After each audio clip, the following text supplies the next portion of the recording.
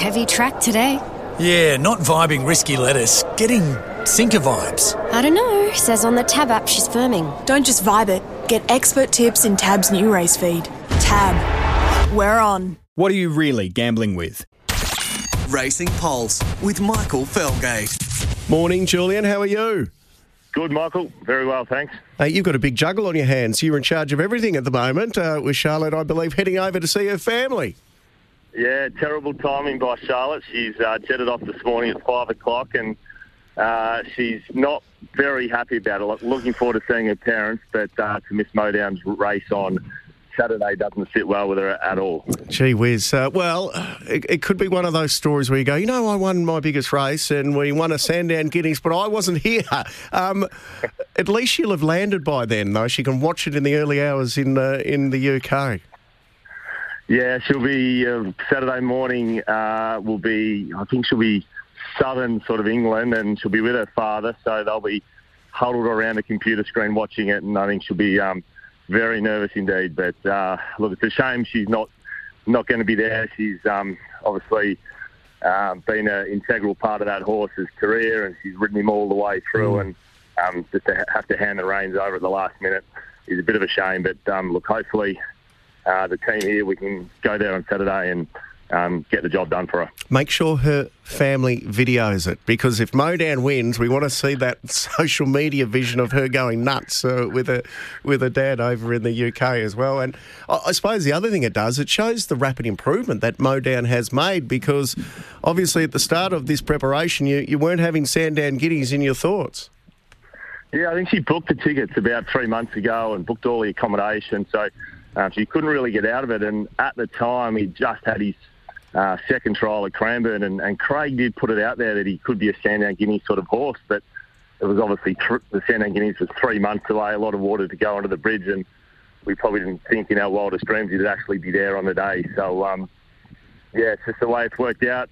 Fate, I suppose, but look, it's great that he's there. Just a shame Charlotte won't be there to cheer him on, but as you say, we'll get some footage of her jumping up and down in England, hopefully.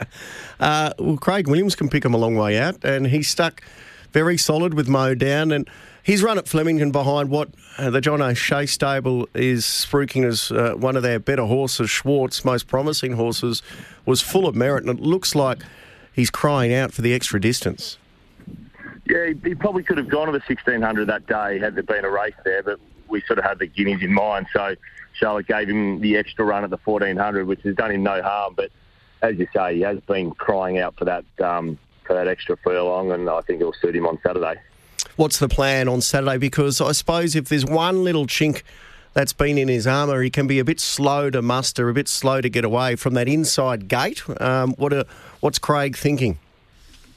Absolutely, yeah. He has been a little bit sort of just tardy into stride. He just got chopped out at the barriers there at Flemington and put him out the back. So, look, we just don't know. I suppose you just got to see how he lands, and if he can be a little bit more forward, that would be terrific.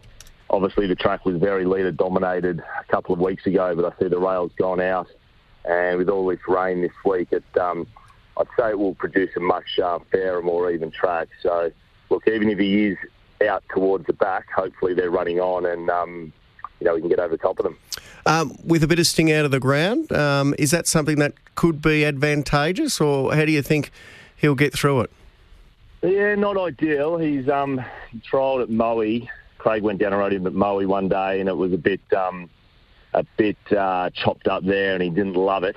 So for us, he's always shown a big preference for firm tracks. So we're hoping the rain stays away. Talking to Josh at the track on Tuesday when we were down there for track work, Josh said even if they do get 20 or 40 mils during the week, it's rained so well, Caulfield, that he's pretty confident that it'll stay in that good 4 range unless the rain comes on race day. But the forecast looks pretty kind to us, so hopefully we're on a good deck on Saturday. And then what's the plans? Is this the end of the campaign? Definitely, yep. This is his grand final. We've obviously, had this race in mind for quite a few weeks now, so this is always his main target. It was fantastic to get that stakes placing on Champions Day at Flemington, but yeah, this is the one that we've been setting him for. So he'll go out for a well-earned rest after Saturday, and Probably won't figure in the early part of the Melbourne Autumn. We'll probably hold him back and race him in April and just take it from there, I'd say. What do you think his best distance could be? Oh, definitely the mile. His mother was an Uncle Mo mare. She was a good 1,400-metre horse, and Toronado, they're very sort of flexible, aren't they? They can be sprinters, but they can get out to 2,000 metres as well. So I dare say between that 16 to 2,000 metre mark will be his best range. But I suppose time will tell, and the 1,600 on Saturday should be ideal though. Gee, you guys must be wrapped with how the stable's been going. Everything that you saddle up is racing really well at the moment. Yeah, we're having one of those runs. I mean, at the same time, we're having a few seconds in town and would love to convert them to some wins, but the horses are racing really well. There's a good bunch of them in the stable at the moment, so the next couple of months will hopefully be really kind to us. We've got another really nice filly that Craig rates very highly called She's Bulletproof. He nearly asked about her more than he asked about Modown when we see him, so he's got good raps on her, and she wasn't... She was far from disgraced at Moonee Valley on debut when behind Jambalaya for Godolphin, so she ran really well there, and she'll run next week. So We're pretty excited about her, and Craig will stick with her next Wednesday. But yeah, the stable's going well, and nice to be having a good little run. So your two best horses, or most exciting horses, Charlotte's away for? Yeah.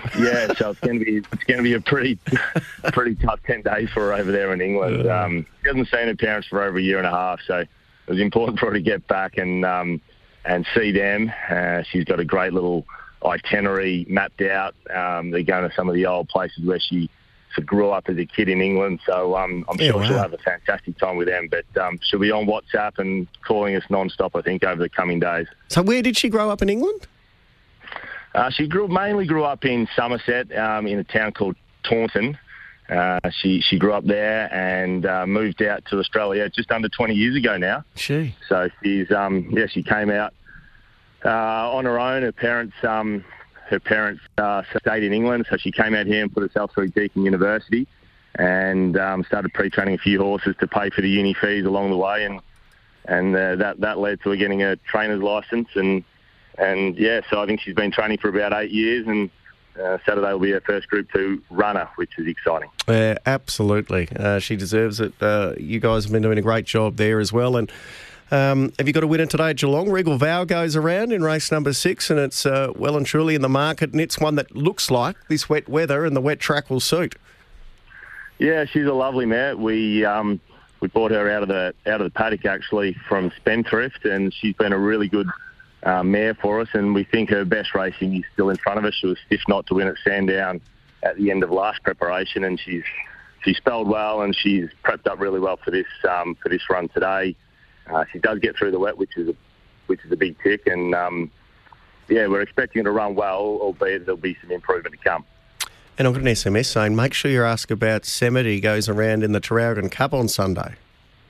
Well, let's hope the Traralgon Cup goes ahead. I know it's a heavy 10 out there at the moment, and we are a bit worried about whether they'll run or not. He actually galloped with Modown on Tuesday morning. Charlotte rode Samity and Craig rode Modown, and he went every bit as good as Modown. So he's flying, and if the Traralgon Cup goes ahead, he'll certainly be a good chance down there. All right, fingers crossed. Hey, good luck, Julian. And you realise if you do win the Guineas and a few other races, you'll take all the credit. Is that how it works? Yeah. Look, and if he loses, I'll be the villain. So it can go both ways, can't it? Let's hope. We have a little moment in the sun on Saturday. It'd be great for everyone. Good luck. He's going to be one of the hardest to beat. Wish you well, Jules. Thanks, Michael. Appreciate it. Julian Hay joining us there with Modown in the Guineas. And just having a look at the Guineas market on Saturday after the final field and barrier draw was announced. Modown is currently the $4 second favourite behind Arkansas Kid, which is pretty tight in the market at $2.30. We'll take a quick break.